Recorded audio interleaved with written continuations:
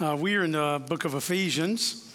The book of Ephesians is really divided into two different segments.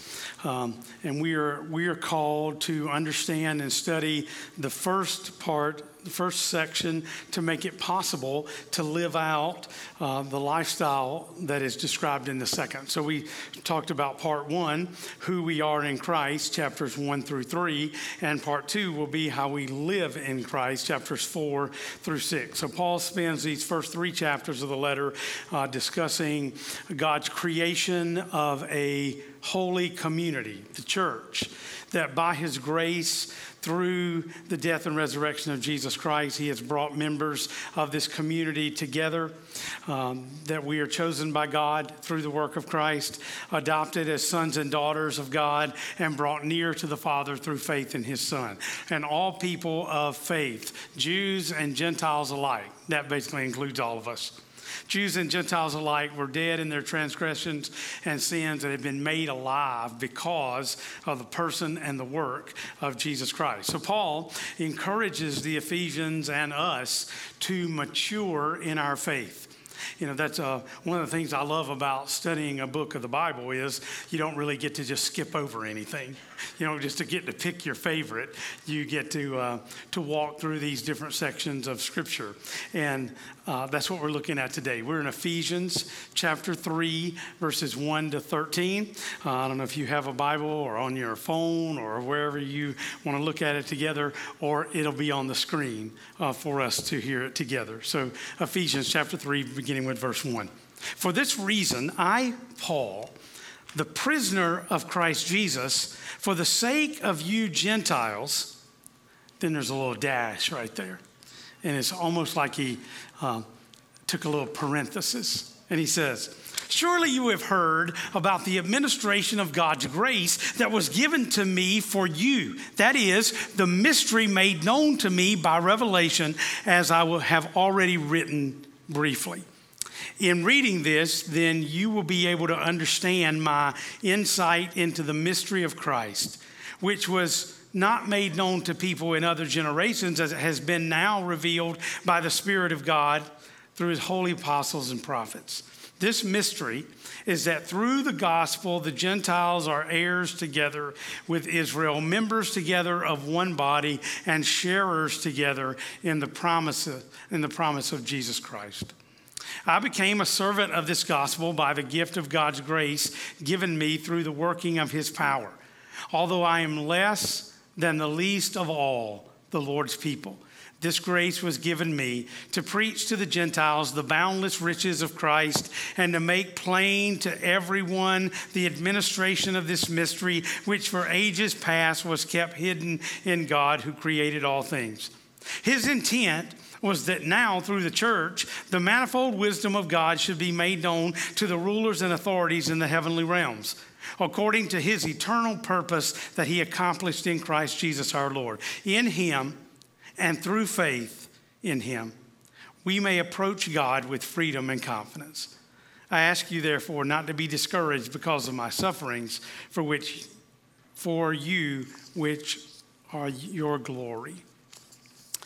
So as we think about this passage today, several things. You ever been praying and in the middle of the prayer you felt like you got interrupted? You're praying a prayer and a lot of things can happen. Babies can cry, children can interrupt, microwaves can ding, phones can buzz, doorbells can ring, sirens can sound, and sometimes your mind wanders.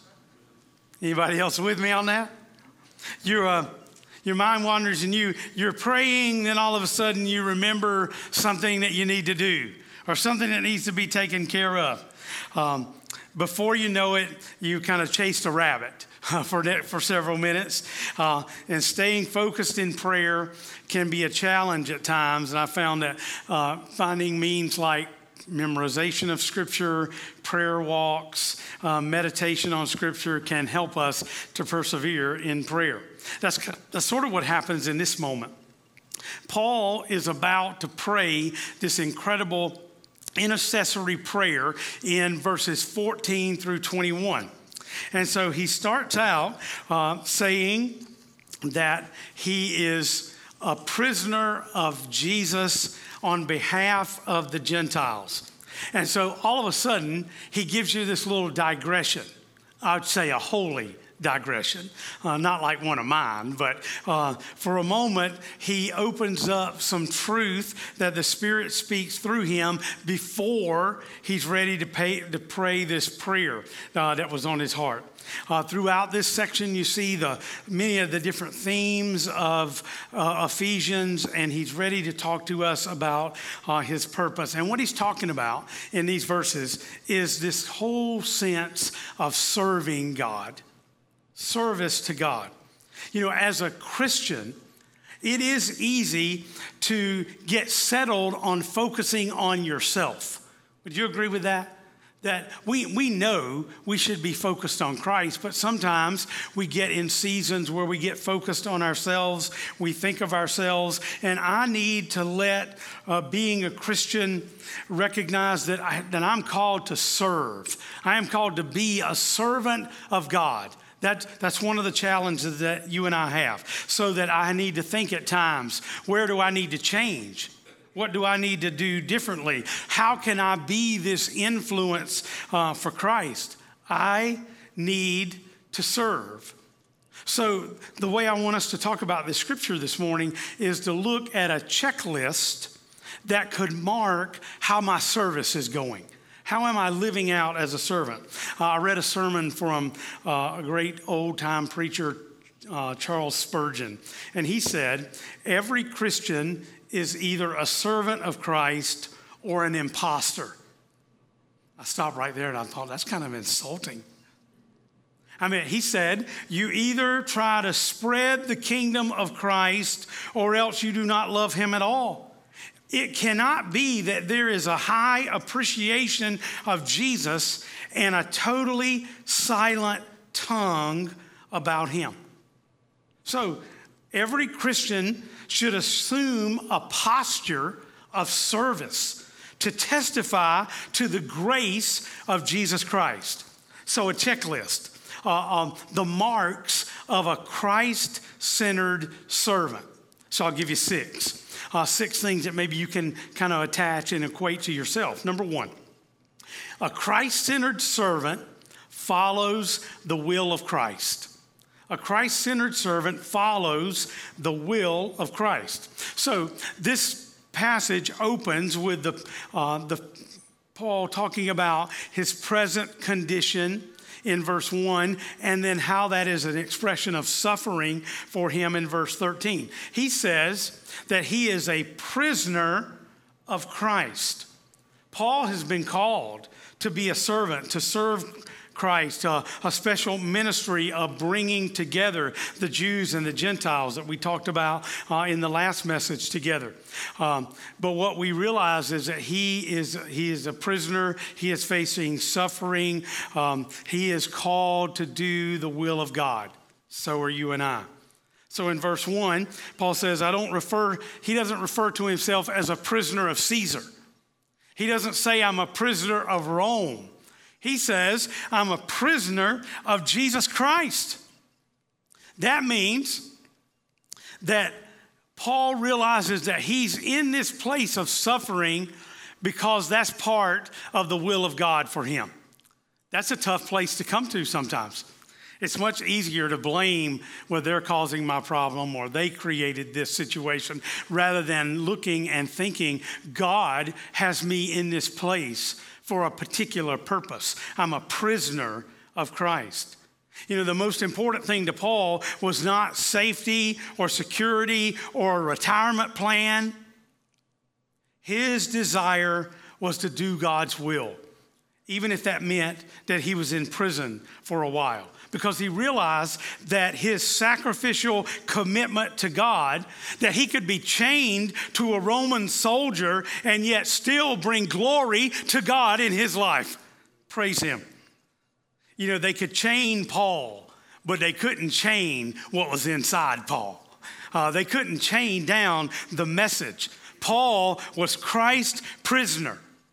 Are you? Do you belong to Jesus Christ? Do you say to the Master, send me anywhere? Do whatever you desire in my life. I'm yours. Use me, Lord. Wow. So we have to take the gospel to realize that we just don't shrink back in fear. Sometimes we are prisoners of the Master. Paul, in another place, said, imitate me as I imitate Christ.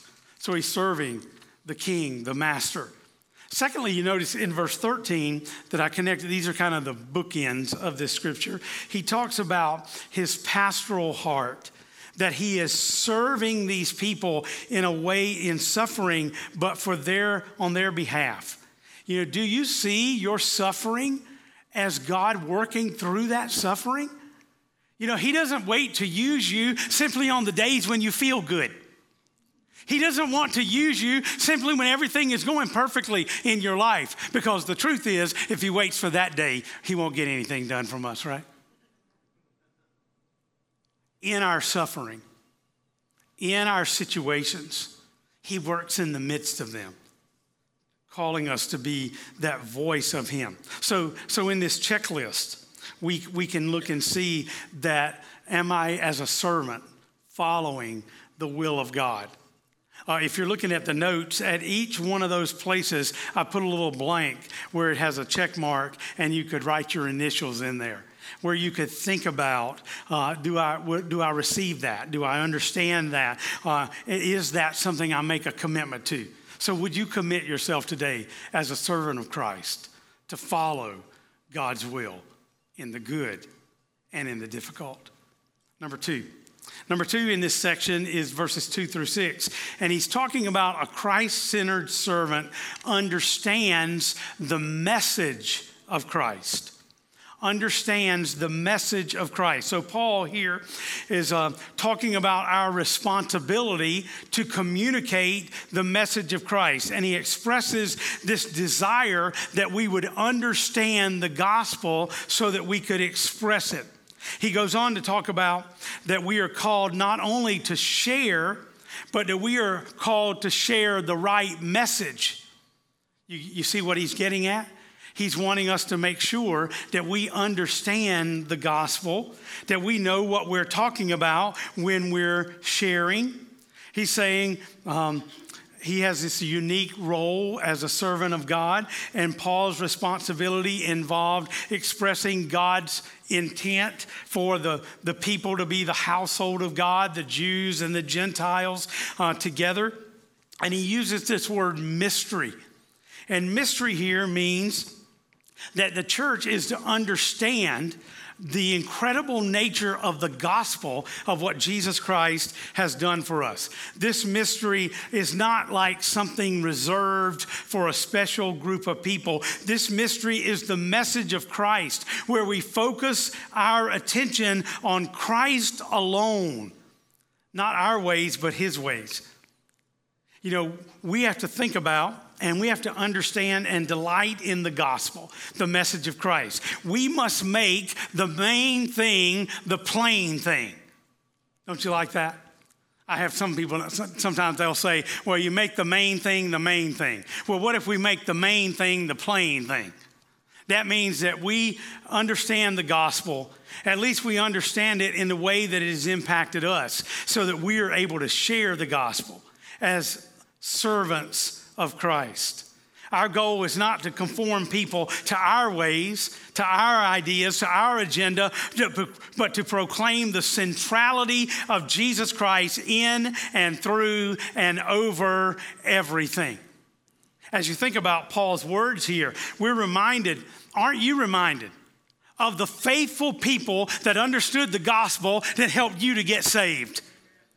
There were some people in your life that understood it correctly, that were able to talk to you about it, teach you about it, preach about it, that were able to give us the truth, not just some man-made idea, but the gospel of Jesus Christ, where they're pointing you to him, not their ways, not their agenda, but to Christ himself.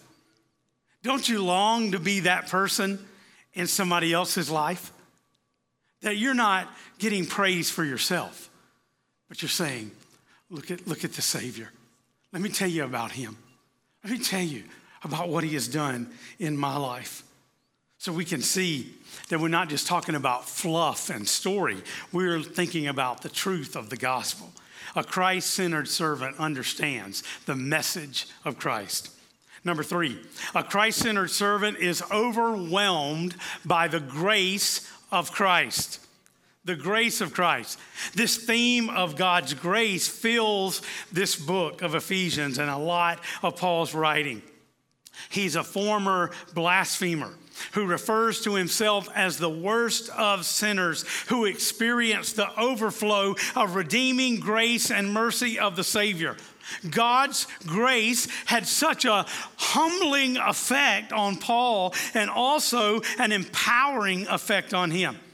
You know, faithful servants love the grace of God. 2 things here.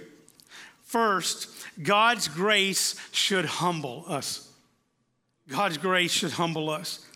Because Paul understood grace, he lived a life where he was overwhelmed by the grace of God. 2 different times, once in verse 7 and again in verse 8, he says, grace that was given to me. He deflects attention away from himself toward the proper place of praise, the grace of God. He refers to himself as the least of all the saints. He does that not for false humility, but Paul is firmly believing that he doesn't deserve the blessing that he's been given. You know, we don't have to serve Jesus. We get to serve Jesus. We have this privilege to be his servants. That even as the inspired Apostle Paul, he knows that he is following a foot washing, suffering servant. We can't forget that. I am overwhelmed by the grace of God. Are you? When I look at my life, I can see throughout a lifetime of how he blessed me and brought people into my life and the different opportunities, all the ways that he protected and all the ways that he gave. You know, it's so easy to stand where you are today and forget about this pathway of grace that has been poured out upon you. Don't forget it. You are a servant of God because of this opportunity. I am blown away by God's grace and blessing in my life. I am blown away by his kindness and mercy. I see him. I feel him. I recognize all the ways that he has blessed me. Do you feel that? Are you overwhelmed by the grace of God? So true. So fresh. I mean, come on, church.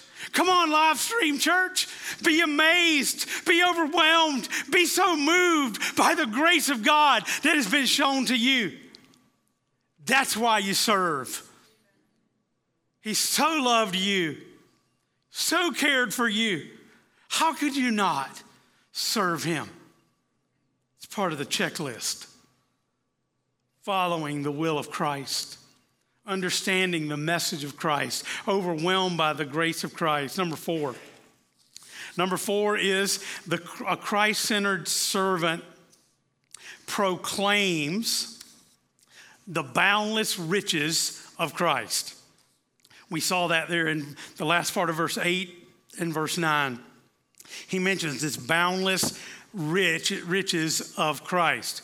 Paul provides a purpose for us, a recognition of purpose. First, he tells us here that we are to be those that proclaim, and he uses the word boundless.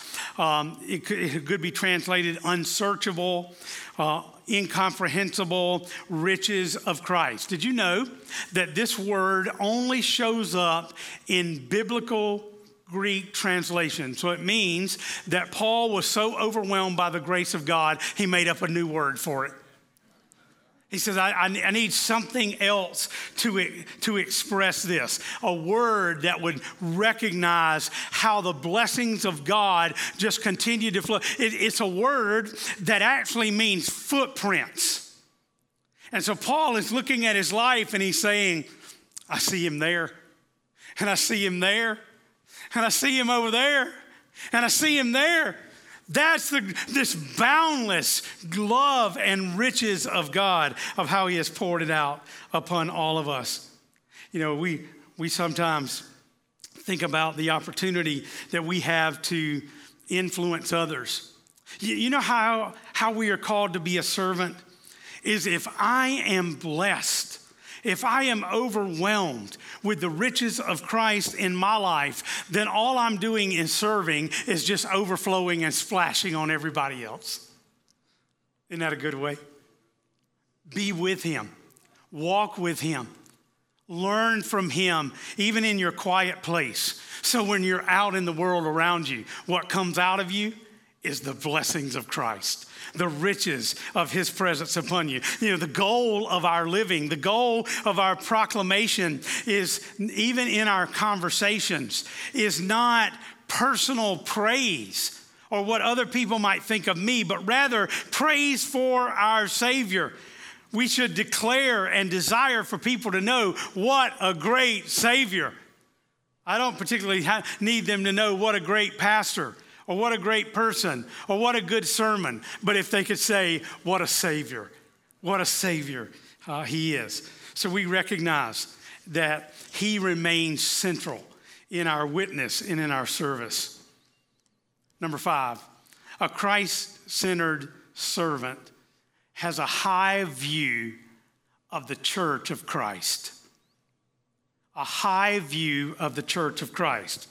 Now, if you have a high view of Christ, you should also have a high view of the church.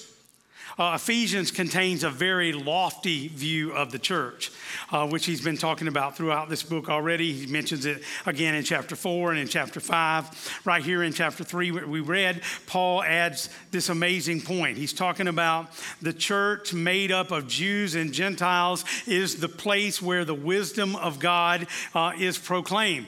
Christ loves the church. Christ gave himself for the church. The church is the bride of Christ. Jesus cherishes the church. Do you? Do we? I meet Christians at times that might love to talk about Jesus, but love to degrade the church. I can't get that figured out in my head because the church is his bride.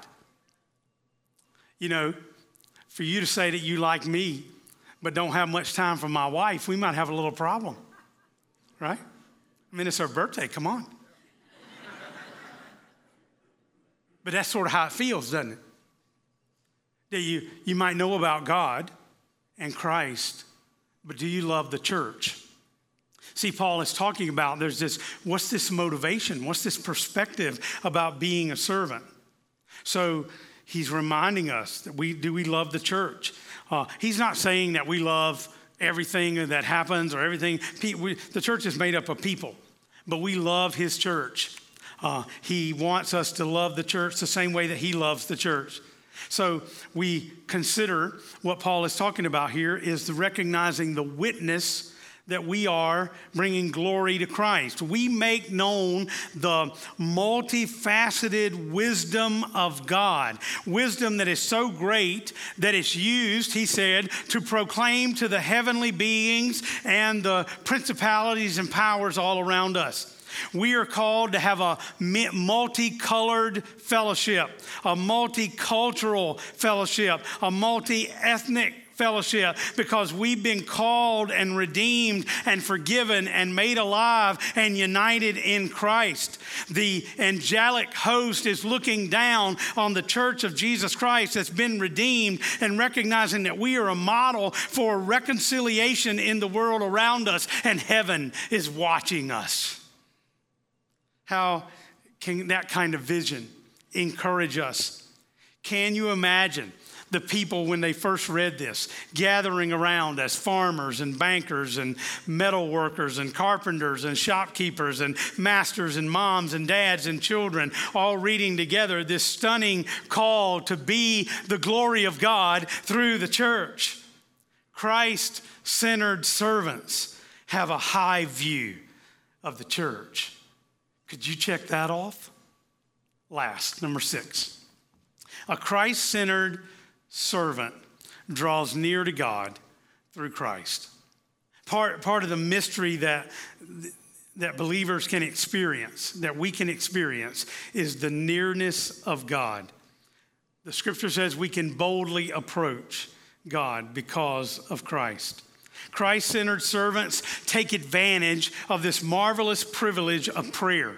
We live by prayer. We love prayer. We draw near to God through prayer. We make the gospel known by prayer. If you're a Christian, you know today that you can pray anytime, anywhere. We can draw near to the throne of God through His grace, and we find help in our time of need.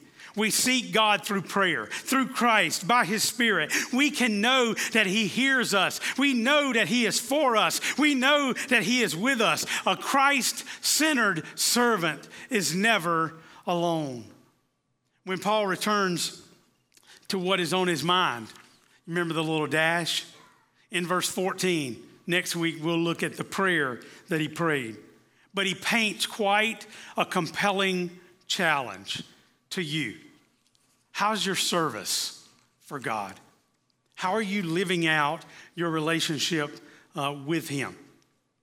A Christ-centered servant follows the will of God, understands the message of Christ, overflows by the grace of God in him, boundless the riches of Christ, has a high view of the church, and draws near to God through Christ.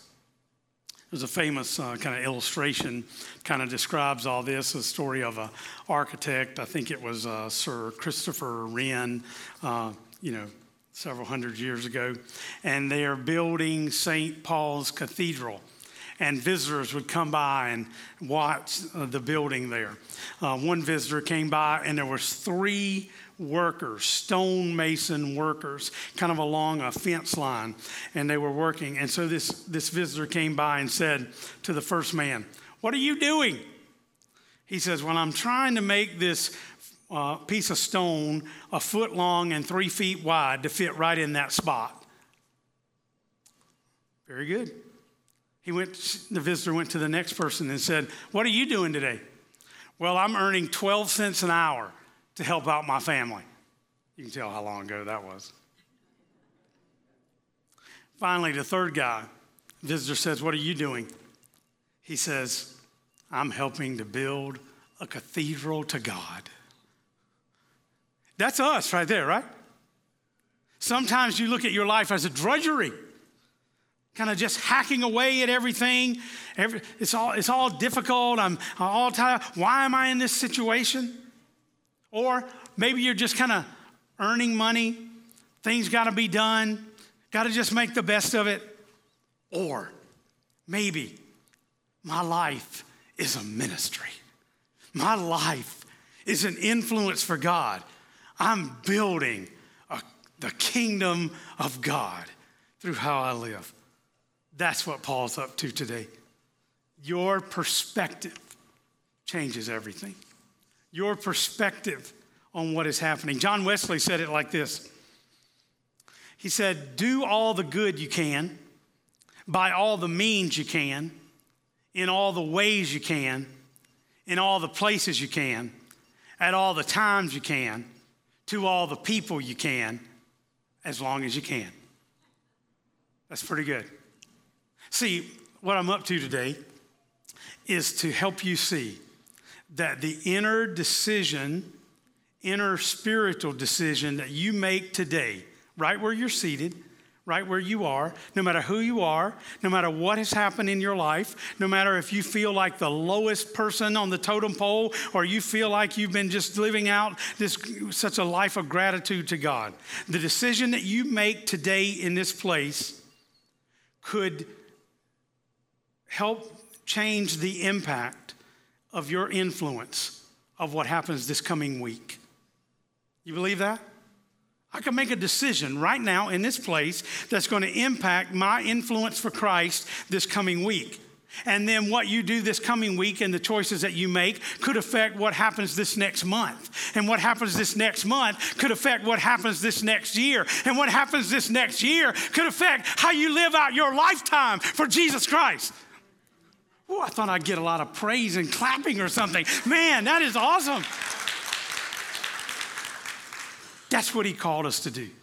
That's who he called us to be. See, we're in this COVID, we're in this, it makes you feel like, what can I do? And how am I going to deal with all this stuff? Remember that you are a prisoner of Jesus Christ. You are where you are. We are where we are. Not because he created this situation, but he is with us in the midst of it. And he created this opportunity that you could live in drudgery. You could live just kind of making it day to day. Or you could be building a cathedral to God. Don't miss your moment. God put you right where you are. Be willing to serve. Be willing to accept where God has placed you. Be willing to let him help you to be a Christ-centered servant of Jesus Christ. Would you bow with me? What's been said today, not by me, but by the Spirit in you, that would impact you this morning, that would impact how you think about your life, how you think about the situation that you're in. What kind of decision could you make this morning in this place that would change everything for you? That would give you a chance this afternoon to be different. Tomorrow and this week to be a servant of Christ. That would be your number one thing on your mind. That would be the thing that before you did anything else, you would commit yourself to some of these steps along the checklist.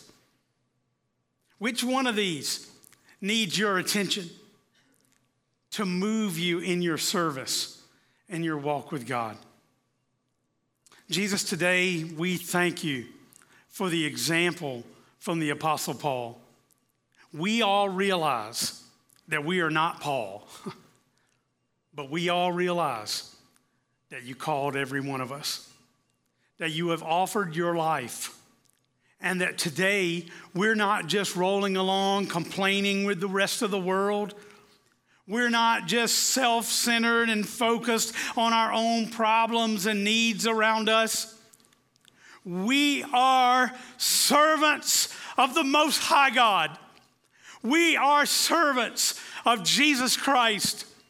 We are overwhelmed by the grace that God has poured out upon us. And we walk out of this building, we walk along in our life with incredible Christ-centered perspective. Help us, Lord, to serve you well, to serve you in our world, and to be these Christ-centered servants of Jesus Christ. Would you do it? Would you in your own heart commit to him today? Would you lay down whatever it is that has you tied up or bound and walk out of this place with such a refreshing move of the Spirit of God to be his servants? Oh, church, let's pray that we can make a difference in our world. Let's make a difference in our spouses and our children. Let's make a difference in the place where we work. Let's walk into those places and into every situation in our life, representing, being an ambassador for, recognizing that even if we feel like the least of these, that we are servants of Christ, that we can serve even the least among us because of what you have done for us. Today, Lord, we give you thanks. Thanks for bringing us to church today. Thanks for our friends on live stream. Thanks for helping us to change because of what you have taught us in your word. in Jesus' name. Everybody said it together. Amen. Amen.